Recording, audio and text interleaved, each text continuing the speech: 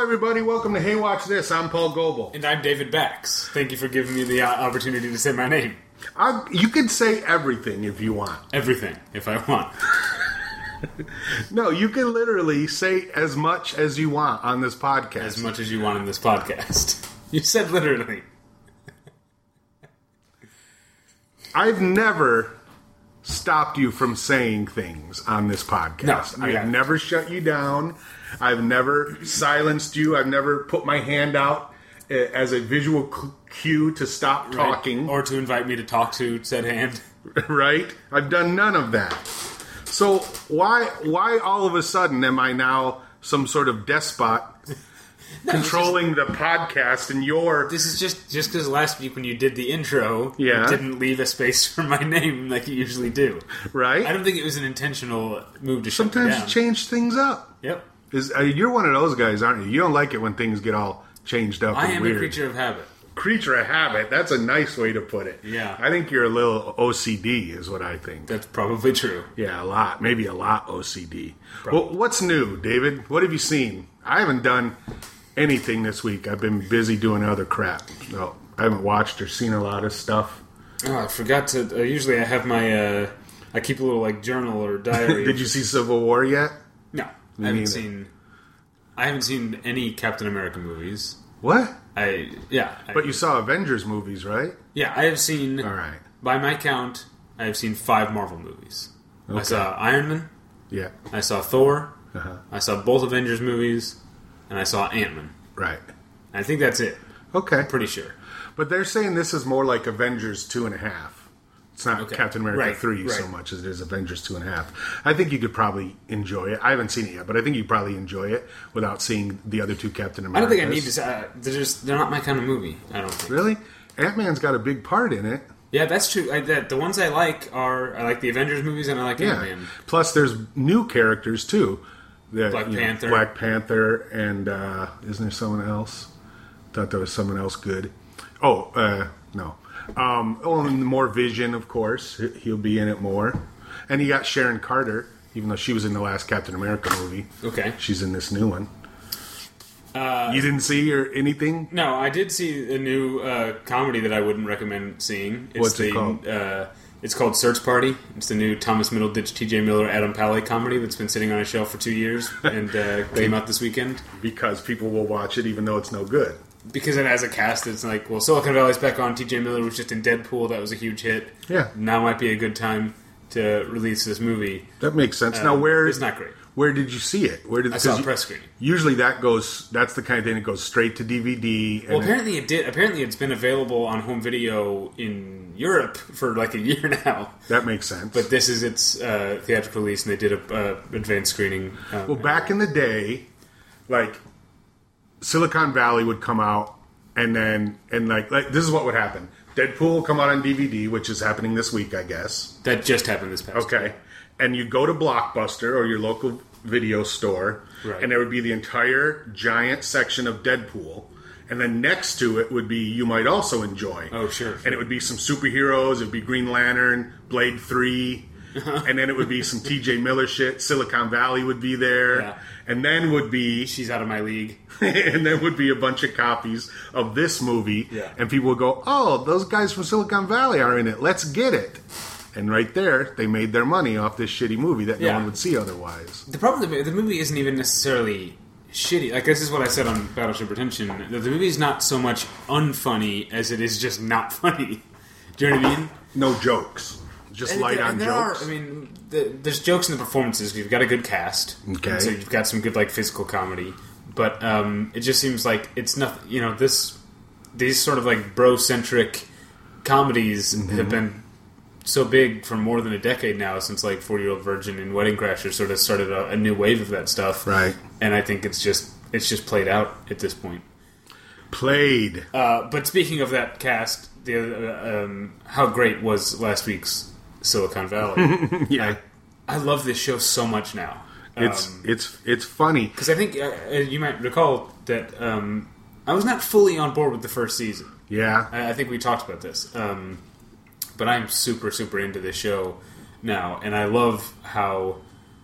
when in the first episode this season I said to myself and to other people, like, Stephen Tobolowsky's character is so nice and gracious and friendly that he is certainly going to become a villain. And he became a villain so quickly. Right. And he's doing a great job of it. But it's all, again, like I said when we talked about it, it's all realistic. It's all believable. He's not a villain because he's a bad person. He's a villain because he's good at his job. He's protecting his job. Just like when he said, let's worry about the then, and worry about the now. Yeah, maybe the better word for, instead of villain, he's an antagonist, because our characters are the protagonist. He stands in opposition to them. Somebody has to be that guy. He's the antagonist. But he's just the embodiment of the necessary evils of doing business, which is what I think is so brilliant about this show from beginning to end. Even the ridiculous things about it, like all the Hooli shit, where the CEO is constantly lying to his board members, or where instead of firing someone, he thinks it's better to shame them by making them come to work every day and sit around. And that shit happens is the thing. And it's believable when people are so out of touch or so full of themselves. This is the shit that happens, and I love it. And then when they, like last episode, they have this whole big fucking plan to tank it and build what they want to build. Immediately over. It's immediately ruined. As soon as they walk into the office, the plan is fucking ass over tea kettle. And you go, oh no, I was all ready for this new chapter of the show, and it's not going to happen. Yeah. But it's better than what you thought was going to happen. Yeah.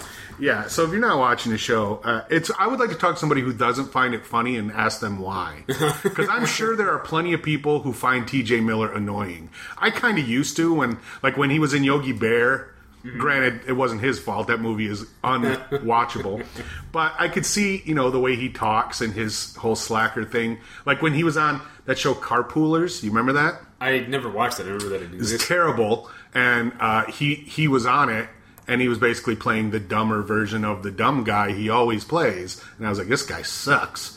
But then I saw him do stand-up, I think, on Letterman. He was really funny. So, but I'm sure there are people who don't find that shit amusing. Him and Zach Ward and Thomas Middleditch and all their quirky bullshit, I'm sure there are people who don't think that's amusing and because I have no relationship to that show. I don't know anybody like that or know anybody in that world except my wife, who isn't necessarily in that world, but she does do that shit for a living. And as we watch the show every week, she goes, oh no. It makes her sad.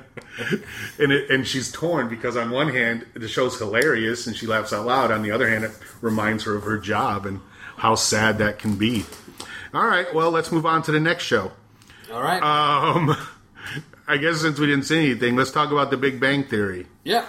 Now, like you do when you pick a show that's been on for a while, I want to talk about The Big Bang Theory in general. Okay, I can only talk about this episode because I haven't seen one in But this is a long time. This is a perfect example because the shit that happened in this episode, that they're referring to, happened last week. It came out that Leonard's mom was pissed that she wasn't invited to the wedding, and that was a huge deal on the show.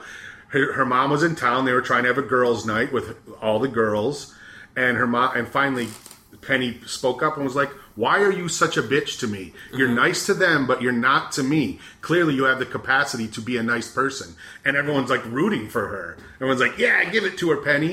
And then her mom says, "You mean a bitch? Like, what would you consider a bitchy move? Like not inviting your mother to a wedding?" She says something to that extent, makes it clear that she has resentment about that. Yeah. And they all go, oh. And it's a real moment. Even though it's funny, it's a real moment. So then Penny says, well, how about we have another wedding? And they go, and she goes, oh, that's great. And then second episode comes, and so they're like, oh, well, let's have a bunch of people on now. Because Laurie Metcalf has been on before as Sheldon's mom, and she's great. Yeah. And so then one more big cast, and Judd Hirsch. Why not? But it's not. Have you been on before? No, that was the first time. That's why everybody clapped, which doesn't happen often. In fact, I don't know that it's ever happened on that show that people clapped like he was Fonzie. But if you're going to clap for anyone, I think Judd Hirsch is appropriate. But I love that. I have not watched that much Big Bang Theory, but I love that they stuck with the elevator doesn't work thing, and they find fun stuff to do with these conversations up the stairs. That was one of the highlights for me. That conversation. Yeah, and I'm sure you've never seen it, but there's an episode where it's the whole thing is a flashback, and they show how that happened. Because they broke it. That's of course they were fucking around nerd-wise, and they busted the elevator. That's why they never complain about it being broken, because it's their fault.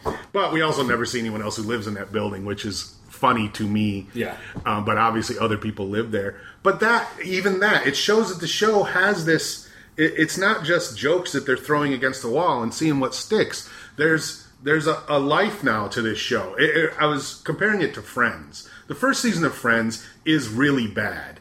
And you young kids today, I want you to go and watch Friends on Hulu or wherever the fuck it is now, Netflix, and watch that first season, and then watch the second season, and notice how much better the second season is. Because you go into the second season, and it's almost a gradual thing, because you're already familiar with the characters, so you enjoy it more, but it's more like, yeah, I've always liked this show. But the first episodes are bad. Bad acting, corny writing. I was talking to Jim Bruce about this. In the first season of Friends, what's Ross's backstory? What do you know about Ross? He likes dinosaurs. He's a paleontologist, so yeah. So he's a doctor. He's Dr. Ross Geller, a doctor of paleontology. Something that's hard to do, and something that's respected. It's not like he's a doctor of some horse shit that no one believes in.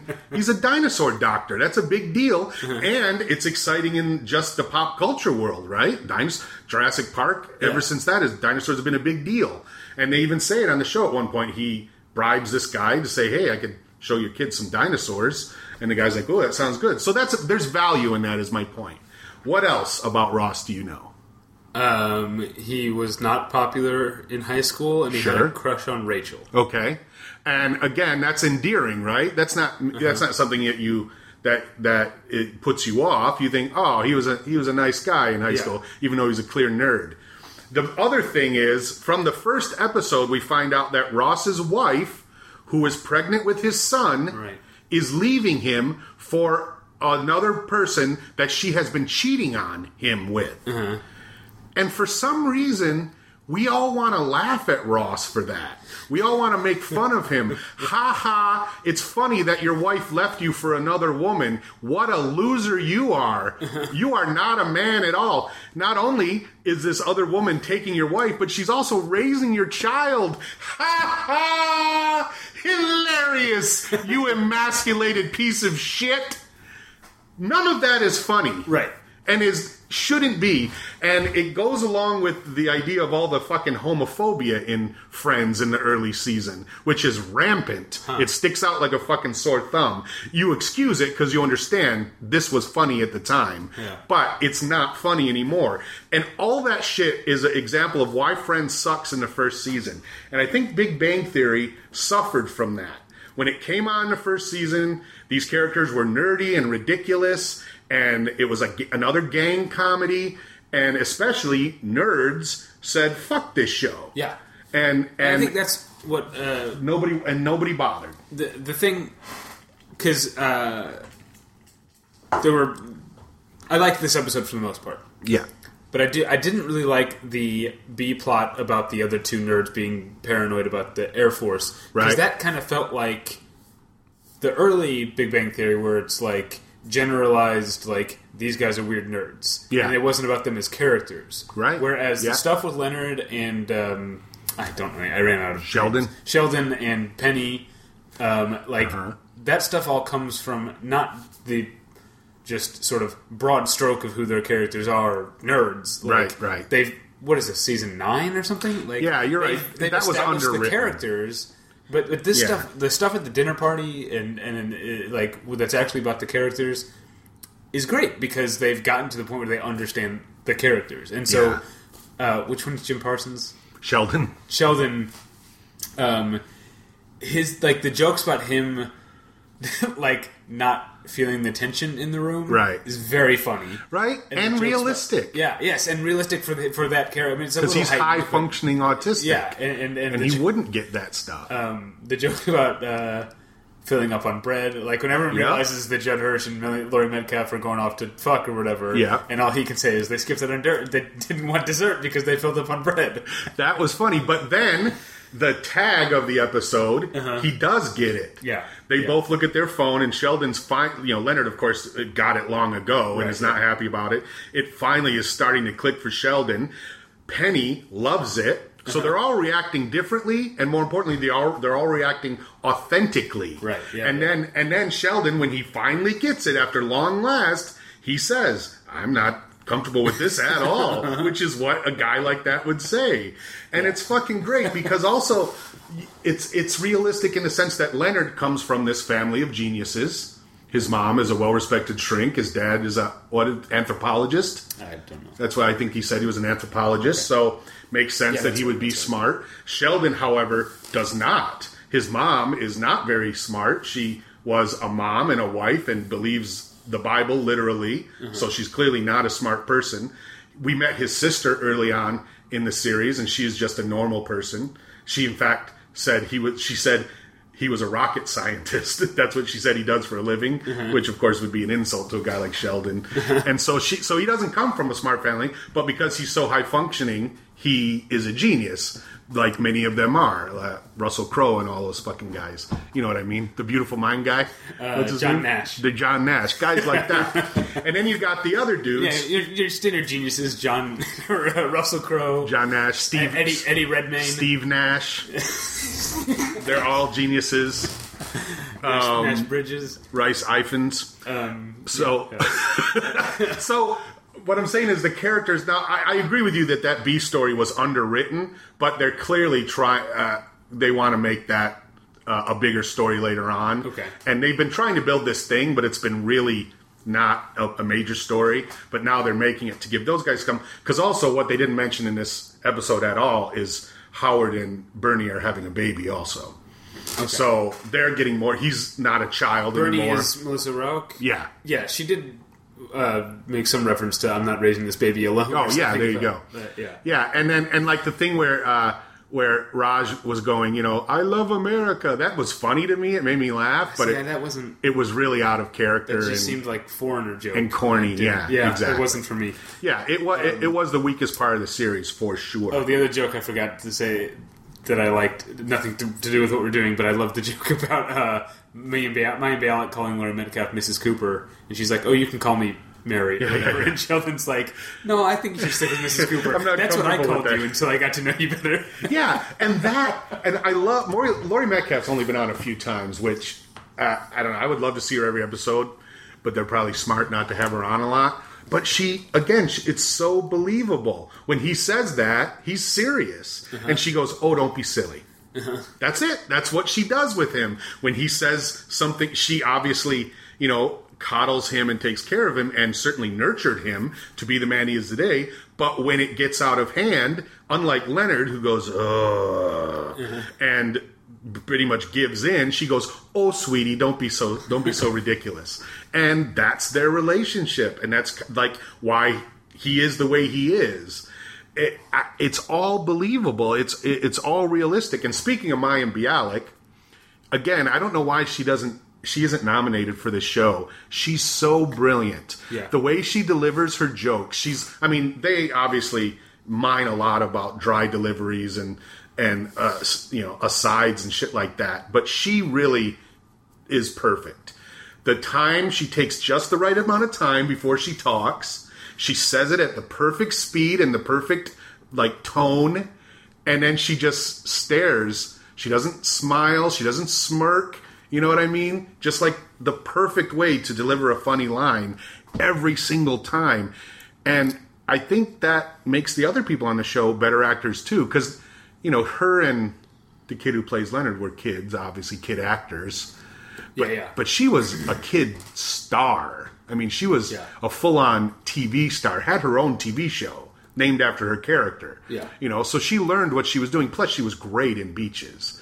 you know. I've never seen Beaches. Well, it's a shit movie. Oh, okay. But if you watch the first 10 minutes with her when she's a little kid, dynamite. She's so great. That brings up a point that I'm nowhere near the first person to make this point about the Big Bang Theory, but it's relevant here because you were talking about how the show got better. Mm-hmm. And how it went from being a show about 4 nerdy dudes and a hot blonde chick, right? And it's now become a show where the female characters are in many ways the heart of the show. Like the Kelly Cuoco and Mia Bialik and Melissa Rauch particularly are like they're such a force on the show. Yeah. And such great characters. And partly because they're so different, you know. I think another thing people had against the show was it was like the 5th Chuck Lorre show to be on TV. And people were over Chuck Lorre because people were starting to get sick of the Charlie Sheen shit. And so they're like, oh, this is another Chuck Lorre show? No thanks. But it's very smart of him and the writers to realize, okay, people are complaining that these 4 nerds are all the same and they're dumb. So let's get these 3 females on who are all completely different, and yet they're so tight. They love each other. They love spending time together. They get along. You know, they have common interests, not just the men they're dating. Yeah. But they like to get together and drink wine. And then early on in this show, when Maya Bialik first came on, she was clearly obsessed with Penny. You kind of see that with that bridesmaid thing. Oh, right, yeah. But she was like, wanted to be Penny's girlfriend. Not in a sexual way, of course, but in the way that this woman's beautiful and cool and knows how to live life. I want to be around her all the time. Which happens. And then Melissa Rauch, she was going to school and waiting tables with Penny at the Cheesecake Factory. Right. And then when she graduated, she got a job she's like a chemist or biologist or something. She works at a pharmaceutical company. So then she went from, you know, a waitress to a doctor or whatever the fuck she is. And so it's like, wow, this character is a real character. And as you saw and as we know of her characters, like she's the nice, sweet girl, but she's actually, nobody takes any shit from her. She's in charge. She raises her voice all the time. And it's really funny. And that was a big thing with her and Howard and her mom also. And his mom, rather. When, you know, Howard's mom was an off-screen character who yelled all the time. And then it was clear when they first started dating, that was what he... Aside from the fact that she's very pretty and smart and whatever, when she screamed, she sounded just like his mom. And they would have conversations back and forth. And again, you're like, that makes perfect sense. And she loves him for who he is, but at the same time, she wants him to grow the fuck up and not be such a nerd. It's all believable. It's all real. And it's all like the way a sitcom should be written. And, I mean, eventually these guys are all going to ask for $1 million, I guess, and it's going to ruin the show. Yet. I mean, 9 years in. But, I do, there is so much hate among the sort of television, you know, cognoscenti about The Big Bang Theory when it first came out. And I avoided it for years probably because of that. Yeah. And I still don't watch it, really. I watch it... I tend to watch it in blocks when I'm in hotel rooms. Like there'll be like reruns in the middle of the night. Yeah, and I'll watch big like in 3 reruns. episodes. That and Seinfeld are big in reruns right now. But I still think there's some lingering people who haven't given it a chance because of that. Yeah. And then I also think there's a lot of people around my age and younger who dismiss out of hand the 4-camera sitcom. True. Just in general. And so I think Big Bang Theory is a solid show that does not get the respect it deserved. You're right, but even How I Met Your Mother, which was a much hipper show than Big Bang Theory, had trouble finding ground with a lot of people, a lot of hipper people, because of the 4-camera setup. And yet, it's one of the most popular sitcoms on TV, and especially amongst older people who watch CBS, they fucking love it. Yeah, all those guys are super famous. I wish Big Bang Theory, to some extent, I wish it got more respect from the people who apparently dole out respect for TV shows. Well, I'll say this. For a long time, I railed against the nerd culture and how, they're posers and whatever. And I basically said the same thing about nerd culture in general that people were saying about this show and using it as an example.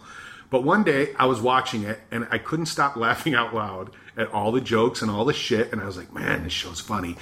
And I thought, if Sex Car or one of these other nerds were here watching me, they would be so disappointed. And I decided to give in. I said, you know what? Fuck it. What do I know about being a nerd? I know I'm a nerd, and I know what makes me a nerd. But as far as what other people know or what makes them a nerd, who the fuck am I? I mean, granted, I'm the king of TV and all that, but what makes you a nerd, I don't give a fuck what makes you a nerd. And I watched The Big Bang Theory, not because I'm a nerd, but because the show's funny. And it doesn't insult me, that I'm a nerd, because I'm not a genius nerd like those guys, so we don't have a lot in common. But all this stupid shit they talk about, comic books and superheroes and Game of Thrones and all that stuff, I love it even more. That we talked about that episode where Sheldon, it wasn't even a plot line, it was just like the C story that doesn't really happen, where he was trying to find out he was trying to have them do a finale of Alphas. Okay. You remember? Did we talk about that? I don't think so. Oh, well, you remember that show Alphas? Yeah. It was a great show. Yeah. And amongst the people who watched it, we loved it. But then it got canceled abruptly. So Sheldon finds this out, and he's like, well, I need closure. And he's calling Sci-Fi, he's calling the people who created the show, he's calling everybody just to find out how the show ends.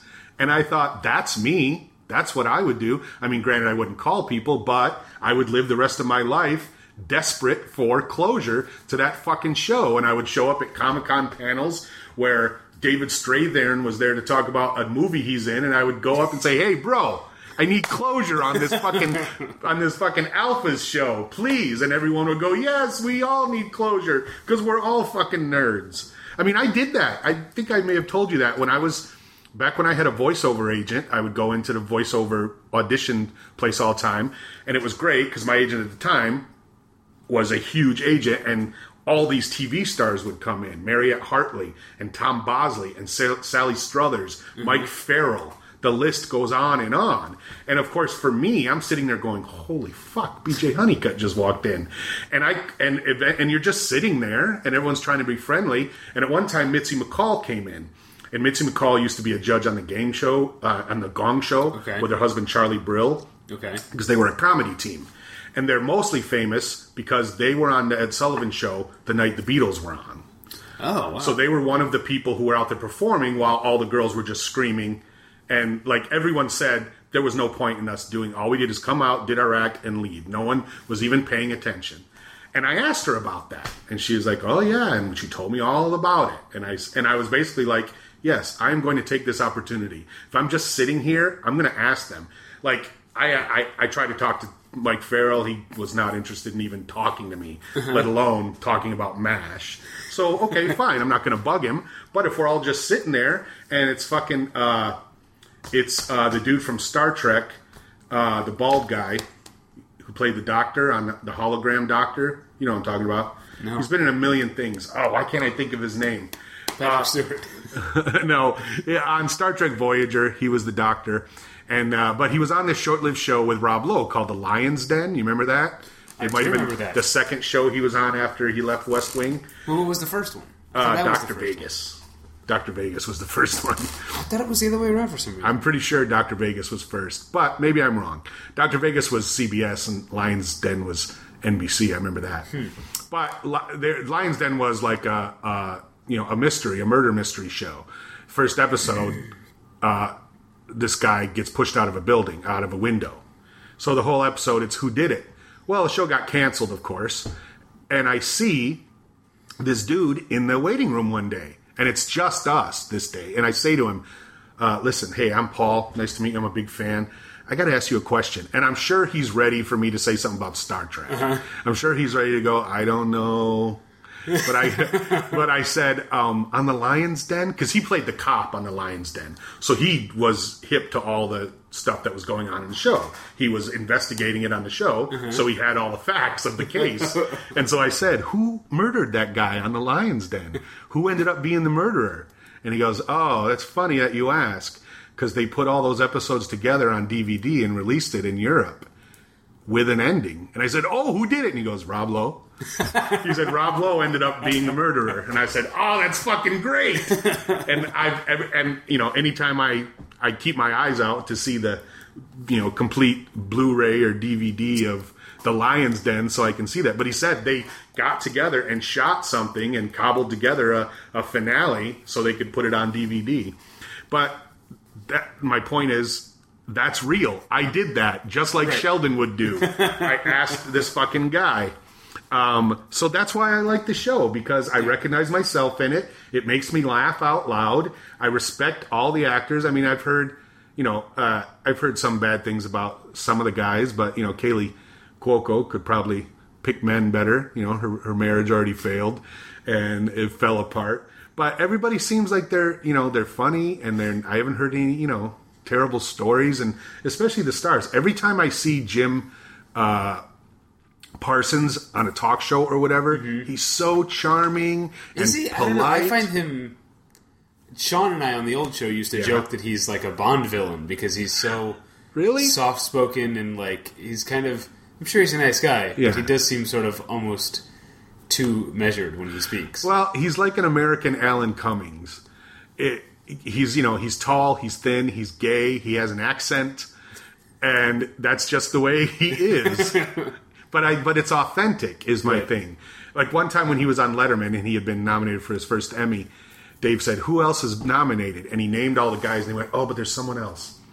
Oh, maybe not." And Dave started talking, and he goes, "Oh, Jermaine Clement." And Dave's like, "Oh, from Concord." He's like, "Yes." And he goes, "Who? Oh, I would have been so embarrassed if I forgot." And I thought, he doesn't have to feel that way, but it's nice of him to say the other guys and then realize, oh, if I hadn't said his name, I would have looked like such an asshole. Because he would have. He would have looked like a dick. At least to Jermaine Clement fans. Yeah. But yeah, I would like to know when this show falls under its own weight. The way, that day none of the friends showed up for work. Because they all wanted more money because that was the only way they could get it. Well, these guys don't own the show either, and there's too many people in it to give them all a piece of it. Mm-hmm. It wouldn't be cool to give the two leads a piece and not everyone else, but you can't give everybody a piece. So, what do? Maybe when it gets canceled, they'll do, Raj. It'll be the new show Raj, and he'll have a piece of it the way Kelsey Grammer did. But until now, they're just... And also, it's not like they're all doing... It's not like they have great movies. It's not like they're Melissa McCarthy, and every summer they have a movie coming out. Right. They've done other stuff. Jim Parsons was in that gay movie on HBO, The Normal Heart. Is that what it was? I think so. I didn't see it. He also did a voice for a DreamWorks animation movie, right? Home? Oh, isn't he a voice in that? In what? Home? Is that what it's called? Oh, I didn't see it. But yeah, he does voices. And obviously they all got other movies going on, Melissa Rauch and kid who plays Wallowitz and shit. So they got other stuff going on, but I wonder when one of them's going to say, I can't do this anymore. Just because I don't have the time. It's not worth the money. And, because I know they got some sort of favored nations thing going on over there. I'm sure at least the two leads and Kaylee Cuoco all get the same amount of money. Right. Unless they don't give her because she's a woman, which I would believe. But that's completely fucked up, of course. Yeah. Considering people would really stop watching the show if she left. Yeah. Can you imagine the turmoil on that show if one of those girls left? Oh, man. I'd stop watching. All right. All right. Well, not a lot to say other than this show's good. Yeah, we talked about Big Bang Theory a lot, and then we talked about BJ Honeycutt and Star Trek Voyager. Yeah. So I think we definitely exhausted this half of it. All right. Good. So then let's move on to trivia then. Yeah. Last week the trivia question was about who? It was about someone on a show. Oh, it was about Michael Emerson and Carrie Preston. Right. And there are 3 TV shows in which they have both appeared in the same episode. Obviously, Person of Interest, they've done multiple times. Lost, they're both in the episode The Man Behind the Curtain, even though they don't share a scene. And there was one other show. It was a short-lived Fox drama from 2005. And you said they played a married couple on the show. No. Oh. Michael Emerson, in that case, was a killer who was trying to kill Carrie Preston's husband because he was a suspected child molester or something.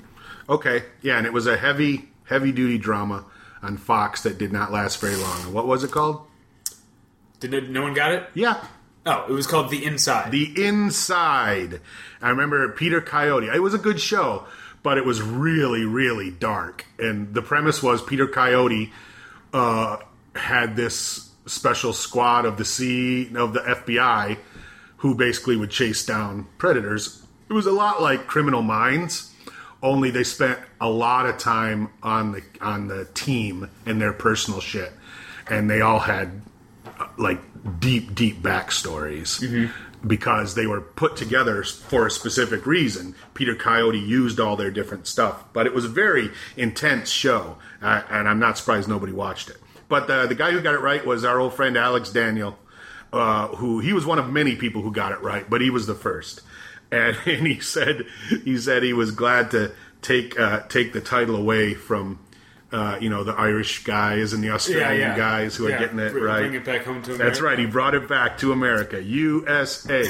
And he still writes me and says, "Can I ask you a question about this and that?" It makes me laugh. All right, so the question this week about the Big Bang Theory. As we saw, Judd Hirsch was on, and Leonard's dad for the first time, and everybody clapped, and that was awesome. And also Laurie Metcalf was on. Now, as we mentioned... Laurie Metcalf and what's the kid's name? Johnny Galecki worked together on Roseanne before. Yeah. And that was one of the reasons they cast her in the first place. And we saw that. But there are two actors who have been on The Big Bang Theory, and even though they weren't in the same episode together, the two of them starred on a sitcom together. What is it? Two people who have been on The Big Bang Theory. And the two of them were stars on a sitcom together. I'm going to guess. Much like Johnny Galecki and Laurie Metcalf were stars on Roseanne together. Are you Googling the cast of The Big Bang Theory? No, I'm not. Okay. I couldn't remember one person's name. I'm going to guess because I know one of them has been on. I'm going to guess that Bob Newhart and Suzanne Pleshette have both been on Big Bang Theory. No, well, Bob Newhart has. Yes, I know he has. That's but why not I guessed Suzanne Pleshette. But that's an excellent guess. So if you know the answer, I don't know if I could write it down. I don't know if just writing down the name of it will give you the answer, but I'll do it. Do you remember this? I have no idea what that is. You can't read it? No, I can read it. I don't remember that show being called. Okay. So yeah, it wasn't a very popular show. But if you know the answer, send it to Paul at thekingofTV.com, and you could win a prize just like Alex Daniel, and you could ask me a question. And you can always be my friend on the Facebook, which is fine. I'm happy to do that. And please follow me on Twitter. And of course, don't forget to watch me on At Midnight this Tuesday. The first show before Monday night, Sinbad is on, which is going to be awesome to see Sinbad back on TV. Yeah. But the next night, it's me, Maria Bamford, and Greg Barrett. I don't see how it can't be a funny show. Yes. If you're in LA and you would like to come see it, they actually told me we like to fill the audience with fans of people on the show. So I can get in as many people as I want. It's Tuesday afternoon. David won't be there. So I gotta work. Don't worry about that. He won't be there ruining things and fucking it up and trying to look for a place to smoke. Now, when we went there, to watch, I got there right as the show was starting, so I didn't get to really hang out and fuck around much. But that was like a little VIP area, right? Where I met you guys? Because I saw there was food and drinks and chairs. I think that would have been... They asked us as VIPs, because that's what I was. Yeah. If we wanted to sit in the audience or watch the show from backstage. Okay. And I think if we had said, we'll hang out backstage, we would have had access to that. That's what I'm saying. But I didn't... Where you met us was just... We hadn't been there much longer than you had. They just, ushered us past the line of people waiting. Yeah. And that was just the whole... That's pretty much the holding area. Yeah. But there's a monitor there, and like I said, there's snacks and drinks, and we could have probably just sat there and watched the monitor and ate snacks if we wanted to. Yeah, I think that was offered. Yeah. Oh, okay. That's what I'm asking about. Good. All right. So you will, if you want to come, I can get you a seat in the audience, but I'm not going to be your fucking tour guide. Don't bother me. I got work to do. Yeah. And I'm going to be getting high as fuck. So, but in any case, those of you who are around the world, and I know you can watch it on Much in Canada, which used to be Much Music, which is the MTV of Canada, right. And every Canadian insists it's 100 times better than MTV. But I know at this point, Probably is. Well, at least Much Music changed their name to Much since they don't show videos anymore. I know that. Yeah. But they show at midnight on Much in Canada. And at the very least, if you have Hulu, you can watch it there the next day and on the Comedy Central website. So you got all chances to watch it. And like I said, please do. Afterwards, write to, tweet about it and tag at midnight and Hardwick and Comedy Central and tell them how hilarious I was and how I should be back. Because that would be great to be back on TV. All right. And wait, aren't you on Twitter? I am on Twitter. Oh, I thought so. Why didn't you say so? I'm at Davey Pretension. That's where you follow me on Twitter. Definitely do that. And check out BattleshipPretension.com for my other podcast and all my writings, movie reviews and stuff. You can read my review of Search Party if you want. And like we said last week, my new episode, Bottle Episode, my new podcast, Bottle Episode with Brock and the King, will be available next week. We're timing it so I can announce it on the show. Hopefully, I'll be able. Hopefully, Hardwick will say, co-host of Hey Watch This, the Hey Watch This podcast, and his new podcast, Bottle Episode, is available. Blah blah blah. Hopefully, that's what he'll say. That's what I will ask him to say. So he'll talk about both of those. But listen to that. And Matt, did I play you the theme song for Bottle Episode? No. Oh, remind me when we're done. It's fucking great. Okay. If nothing else, you need to listen to the first 10 minutes of every episode of Bottle Episode to hear that song. The theme song's 10 minutes long? No, because we do a cold opening. Okay. We talk and welcome people, and then we play the theme song. Okay. So, yeah. But you need to hear all of it. And then it can't be better than our theme song, but hey, watch this.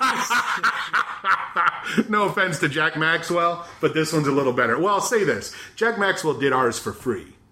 And he was very nice. I basically said, hey, someone send me a theme song. And he was the only one who bothered.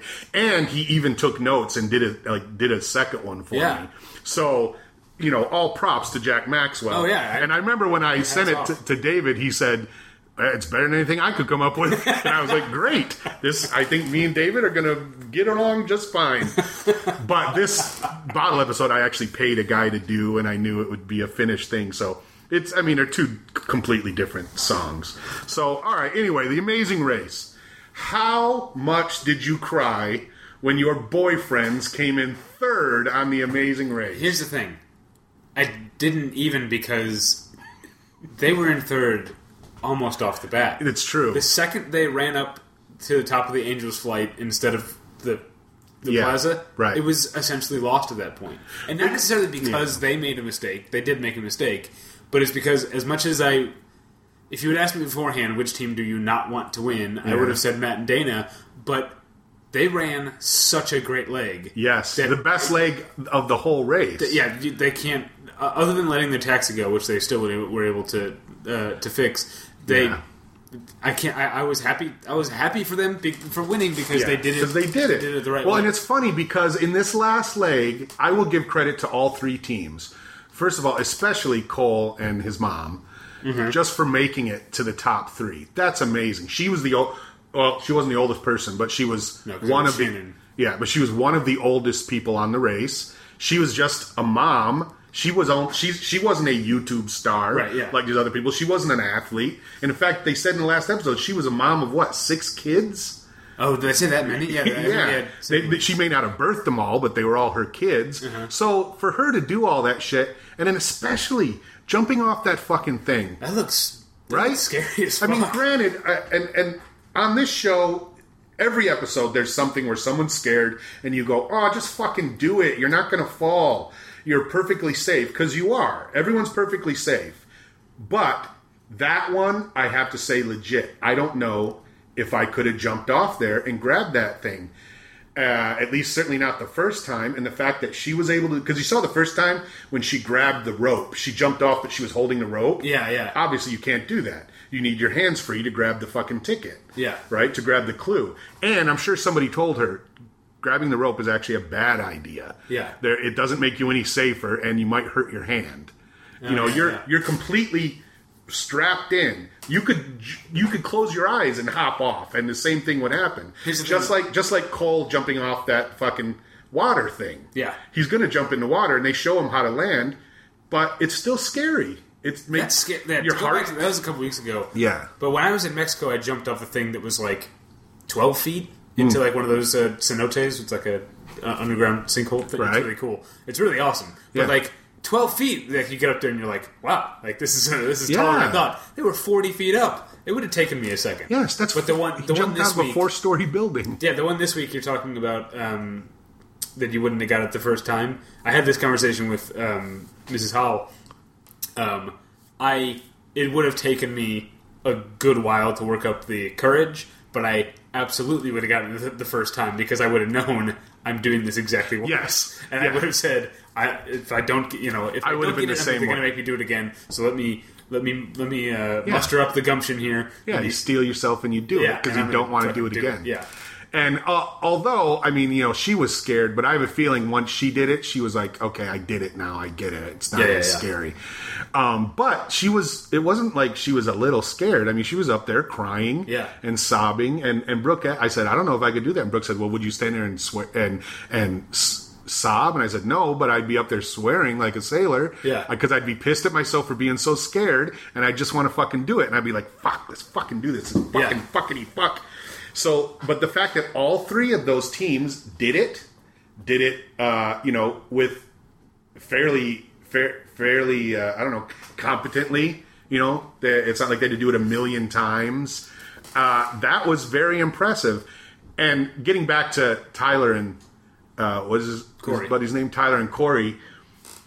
It's funny how not just that they were behind at the beginning, but it seemed like they couldn't catch a break. Because it didn't matter what they did, because they were pretty good too. Even though Corey missed the thing, I guess one of whoever did it missed the clue the first time. They had to do it twice. He had to do it 3 times actually. There you go. So even that, but it was like because they lost so much time at the beginning, they never had a chance to catch up. They had to do that 3 times. They got in that when they got back to LAX. That was an Uber driver, that lady. I guarantee you she was an Uber driver, it wasn't a taxi.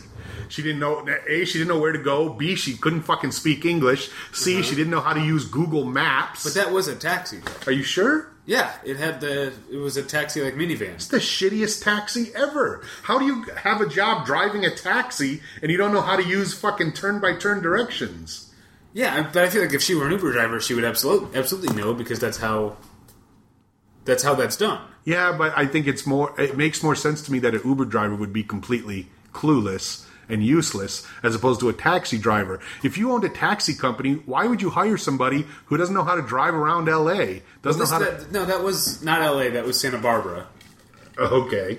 And yeah, I think my guess is that she knows how to get to all the wineries. Because that's probably what people use taxis for in Santa Barbara. Okay. Is to get to the wineries. Maybe, and when it's this weird thing, Gibraltar Rock, like, she doesn't know, because that's not what people use taxis for in Santa Barbara. Okay, well. That's my guess. Your experience with Santa Barbara is more extensive than mine, so that makes sense. But my point is, that was yet another thing that stopped them from catching up. They couldn't catch up. And then when they finally were going, then this fucking car is in front of them. And they literally had to go, please move the fuck over. Not that those people were being dicks. They were just taking a leisurely drive through wine country, which I'm sure that's what you do. They invite people to do that. Right. By all means, take a leisurely drive. But hey, can you just pull over? And they did, and everyone was happy. But it was like they couldn't fucking catch a break. Unlike the dancers who just fucking nailed it. And everything they did. And it wasn't just luck with them either. No. When she got to the end, and she was like, I knew those hashtags were going to come in place. She was absolutely right. Okay, well, let's put a pin in that. Okay. I'm going to come back to that. But, like, looking for the boat, the Teresa Ann, and noticing in the pictures its relative location to the museum, right, made it so that they didn't have to look around. Yeah. She knew, go to this end, go all the way to the end, and it'll be somewhere over there. And they found it in like 2 seconds. It was a really, really well run leg. Yeah, I think. But I do want to give props to Tyler and Corey for not losing their composure. Like, they still had a great time. Yeah. And as Mrs. Howell pointed out, they've won like 5 legs. So they're going home with tons of vacations and money and shit. Yes. Like, that probably takes some of the sting out of it. And let's not forget, unlike the dancers, who are dancers, and unlike Cole and his mom, the mom who's just a mom, these guys, Tyler and Corey, especially Tyler, he's pretty famous. I mean, in the online YouTube, Instagram world, he's like the shit. I remember once I picked up all these people from a Christmas party, and we got to talking. They brought up Grace Helbig. Yeah, I like her. Yeah, because she was at the party and they were talking about whatever and like hooking up with her, and one of the couples in the car were a couple, but someone made a joke about how the woman of the couple was talking to Grace Helbig, and she was like, "Yeah, I was trying to hook up. Ha ha ha! I'd cheat on you with Grace Helbig," as a joke, and we all laughed, and I was like, "Fuck yes, I would," because of course she's beautiful, she's funny, she seems like a nice person. Can't get enough. And I was like, you know who I hate though, who does that shit? And I started naming some people, and they were like, "Oh yeah, fuck that guy." The biggest was that idiot Joey Graceffa. I said, what do you guys feel about Joey Graceffa? And they were like, "Oh, he's the worst. He's the fucking whole problem. He's the bad part." And I go, "What about Tyler Oakley?" Because all I knew about Tyler Oakley was that my kids follow him on Instagram or whatever. So of course he's got a million pictures, and they just look like this corny gay guy smiling at everything. So that's all I knew of him. So I asked him, "What do you guys think about Tyler Oakley?" And they go, "No, he's actually legit. He's authentic. He's really into music, and he interviews musicians and stuff." I was like, "Oh, okay, that seems cool," because that's what I think social media should be for. To I want my own show about music, and I do it. But so the point is, he's already pretty famous and got a good career. Corey seems to be doing all right. The people who really needed the money was Cole and his mom, which I found funny. Whereas, like Tyler and Corey the whole show were funny and sweet and clever, and they're clearly the stars of the show. And the fact they made it so far was good. Whereas the dancers were thrust into the villain role, mainly because they're so competitive, and when she got mad, that was really scary to watch. Well, did I sometimes I forget what I said on this show and what I said on Battleship Pretension, but a couple weeks ago when she had to carry chickens, she became suddenly the nicest person in the world. Yeah, and right? I was like, that's what I was like, Matt, you should take some of the money and buy her a bunch of pet chickens. Yeah. It really seems to cool her down. Some sort of pet. Well, I bet like they have pets at home, and she's never like that at home. I mean, she was that episode where she was talking about quitting. Yeah. She clearly, I'm sure there was plenty of time off camera where she was like, "I'm sorry, I lost my shit, and I shouldn't have been like that." Yeah. That seemed out of character for even her, because she was being really mean, like in a way that you'd think this relationship's over. But it was a perfect finale. You had the underdog, the winners, and then the villains all in the final three. Yeah. You had interesting things that they were going to do, things that I legitimately said, I don't know if I could do that. And then you had people who deserved to be there. Like, just the fact that it was Tyler and Corey who engineered the whole get out the guys, the Frisbee guys. Yeah. Which, if they hadn't done that, Frisbee guys would very likely have won. And they engineered that, and they were smart enough to use it to their advantage. Well, Bernie and Ashley played a big role in that too. But it was a two-pronged attack, and Bernie and Ashley couldn't. I thought they were going to be in the final three, but they obviously didn't have what it takes. That was a huge surprise at the end. Me of the second to last episode. And I love them too. That when they were doing that water slide thing, which they did on the back. Remember that episode? I know what you're going to say. And Bernie's like. To the Frisbee guys. Yeah, right before he goes down, he goes, "Hey guys, let me ask." And then he shoots down the chute. And obviously he did that on purpose to be funny, but it fucking worked. It was funny. Killed. Yeah. He's fucking hilarious. The guy, I've seen him on At Midnight more than once. He's really funny. Really? Okay. Yeah, the Rooster Teeth thing is all about comedy. They made that movie Laser Team. I've heard of that. With Colton Dunn, I guess. That was their movie. Okay. So yeah, he's funny. It was, I will say, this whole season surprised me about how much I liked it. Yeah. Because I was not excited about the YouTube stars, but because I was expecting it to be all Joey Graceffa. Exactly. I think they realized, let's not get these fucking YouTube stars who are annoying a-holes. Yeah. Let's get the Final Cut guy. That guy. Like, I was talking to Gracie about it. She's like, "That guy's an idiot. He's a magician. Who cares?" And I thought, oh, that's interesting. But I think the shit he does is really amazing. Granted, it's all just editing and camera tricks, but it's entertaining. And that's his medium, So I was like, oh, that's cool. So everybody had something different. It wasn't PewDiePie and all these fuckheads who I want to punch in the face. It was all cool people. And then some people like Cole's mom or what's her name's dad who aren't in the business. Yeah. They're just friends and relatives. Bernie's girlfriend or wife, whatever. Let me get... So we talked about great season. Mm-hmm. I'm okay with the ending. I do have one thing I want to say about The Amazing Race. Okay. The memory challenge at the end, I think it's time to do away with them. Completely. Yes. I think at this point, every team starts knowing, I just got to write down everything. Yep. Because there is no... All this was who can put it together the fastest. There's no drama on the teams of, like, can they remember? And which means it also doesn't serve the other purpose that's supposed to serve for the viewer, which is the memories of what you've watched over the last 13 weeks. If you think about what I think is... I can't remember if it was the first, but I think definitely the best memory challenge ever was... I think it was the first time Margie and Luke were on, and they had the surfboards. Do you remember that? Oh, yeah. And each surfboard had a picture of, like, a landmark on it, and he had to put them in order. And also, there were surfboards that had landmarks on them that weren't from anything. There was, like, an extra one, so you had to make sure you had the right, like, 11 surfboards and you put them in the right order. Right. Like, that did everything it was supposed to do. It was like a trip down memory lane for Margie and Luke and for the viewer, and there was drama of, is he going to be able to remember which ones and get the right ones in the right order? At this point, for the last few seasons... Everyone is just writing everything down, and it's lost. I want something dramatic for the last challenge, and this is now completely sapped of drama. Well, I think also they do themselves a disservice because starting with the blind date season, they involve social media to make it a part of the game. So now, not only, they have a record do you of that team who missed the train. What? The team who missed the train. What? I don't because it was the season, I think it was that season where they gave them all cameras and had them take selfies. Yeah. And the team was like, went outside the train to take a selfie and they ended up catching the train leaving behind them. But even in that, but with that, they're basically giving them tools to document everything. And they're saying, make it hashtag this. Okay, now I have all the pictures of where we were and all the hashtags and who was there and who won it. They're making it a lot easier, whereas before you literally had to write it down and you were writing everything down because you didn't know what was what. But if they tell you, okay, in this leg we need you to take 3 pictures and hashtag them this, you're going to remember that. Chances are you're going to use that at the end. So it's not an effort to remember it. You know what I mean? They got to the end and they Cole and what's her name both went, oh, hashtag sweet.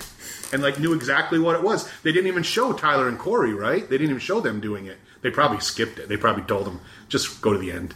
Well, actually, no, they did it, but Corey was actually doing it wrong. Oh, because really? he was putting because you were supposed to start with the hashtag and then put the name of the city. Yeah. And he was putting the hashtag at the end. But my guess is that either they didn't show the part where he had to redo it, or they just didn't make him redo it because he was clearly last. Yeah, there's a time when we've actually seen it on the show. There's a time when it's clear if you're not if you're last, they just come up and go, all right, come on. Let's go. In the first season, the second team wasn't even in the same country.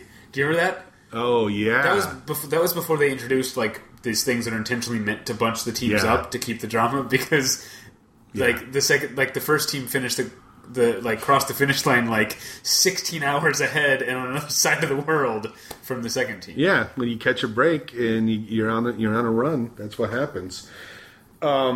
But it was an amazing. Let me ask you this. I asked Brooke this. Now, a lot of times they will manipulate it to look close. They will show two different shots of two teams running, and they're not in the same shot, and it wasn't close. Right. They just edited it to look that way, which is fine. Because it's like raining in one and none of the other. Yeah. Like it's clearly mainly anytime they show a team running. And then they cut to another team running, it didn't happen at the same time. Right. It's not unless you see both teams in the same shot that you know. But in this case, I thought they were going to do it. And Brooke even said, are they going to try to make this look close? Because there was no way, even first and second, there was no way it was close. Yeah. And they didn't. They didn't try to make it look that way. As soon as those two came across, Phil was like, you did it. Wow, they're way behind you. So while we're waiting for them to show up, let's just shoot the shit, and you can say hi to all your friends. Why don't you guys do a little dance? Yeah, That's what they had them do. Yeah, exactly. They just killed time. Rather than make it look close, they said, let's just kill time. And I liked that because it was so obvious it wasn't close. There was no way it was going to be close. Because I feel a little... insulted when they do that, because I think by this time, doesn't everybody know they're just editing it to make it look that way? And I think they know, because last week, Tyler and I talked about this on Battleship Retention, because we talk about Amazing Race now. But last week, they kind of pulled like a double cross, where they did the seemingly fake close thing, and kind of made it look like it was more Bernie and Ashley than Sherry and Cole. Right. And then when Sherry and Cole came around the corner, it was a huge surprise. And then Bernie and Ashley, serious they were, only like a minute behind them. That was a great trick. A great trick. So that one worked, is what you're saying? Yeah, that worked because I think they know that we know. You know, that they're intentionally playing into our I see what you're saying. Now. All right, I came up with this mnemonic device that you can use. Tatum Bop Bop. It's Tatum. Tabub. Yes. It stands for Tyler and I talked about this on Battleship Retention. So you can just use that every time. So it's like Rigby. Yeah. Yeah. But you just say Tenbo, blah, blah, blah, and you go on, right? Yeah. Well done. Thanks. All right, so that's good. All right, so... Show's coming back in the... Of course, it's in the fall. been renewed. We all heard about the renews. So next week, we will, if David can find his list, we'll talk about what got canceled and what got renewed. Did you hear they canceled The Good Wife? I did. Everybody loved that show. What happened? I don't get it. It's like when they canceled Seinfeld. It's like, what the fuck? So we'll go through the list and see what we were right and what we were wrong about and the surprises, and I'll give David time to eulogize Nashville. And I want to watch... Oh, I think maybe we can save that for 2 weeks from now. Oh, in the season finale? Yeah, when I make you watch the series finale of that. Well, I will definitely be eulogizing Castle next week, which is not only its season finale, but the series finale, because that actually is a big surprise. Everybody thought it was going to come back, but it didn't, and we'll talk about it next week. And that's what I want to watch. The Last Castle. Not the movie The Last Castle. Right. But The Last Castle. And I want to watch The Last Man on Earth season 2. Not the movie The Last Man, watching it on Earth. No, and there's also a movie called The Last Man on Earth with Vincent Price. Why are we going to watch that? You should pick a TV show. We're going to watch the last episode of the second season of the Fox television series, The Last Man on Earth. Okay. So, Sheldon Adelson presents... Watch this. If I didn't have you, life would be blue. I'd be Doctor Who without the TARDIS. Is it me or does she not look so good? A candle without a wick, a Watson without a crick. I'd be one of my outfits without a dicky. I'd be cheese without the Mac, jobs without the Wozniak. I'd be solving exponential equations that use bases not found on your calculator, making much harder to crack. I'd be an atom without a bomb, a dot without the com, and I'd probably still live with my mom. And he'd probably still live with his mom. Ever since I met you, you turned my world around. You supported all my dreams and all my hopes. You're like uranium-235 and I'm uranium-238. Almost inseparable isotopes.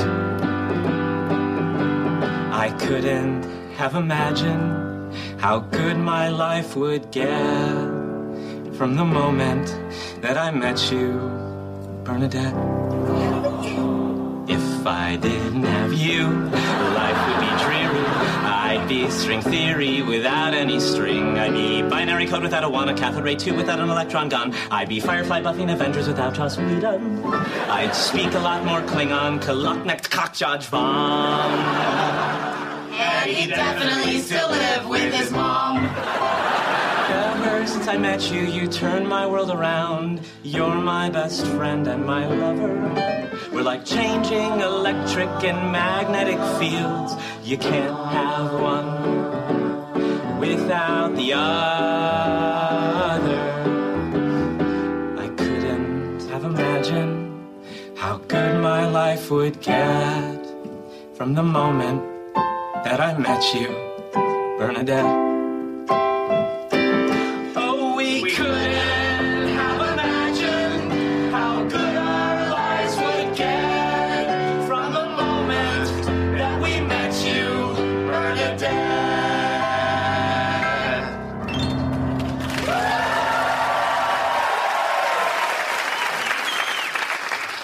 Oh, She's sick. I knew it. Bye.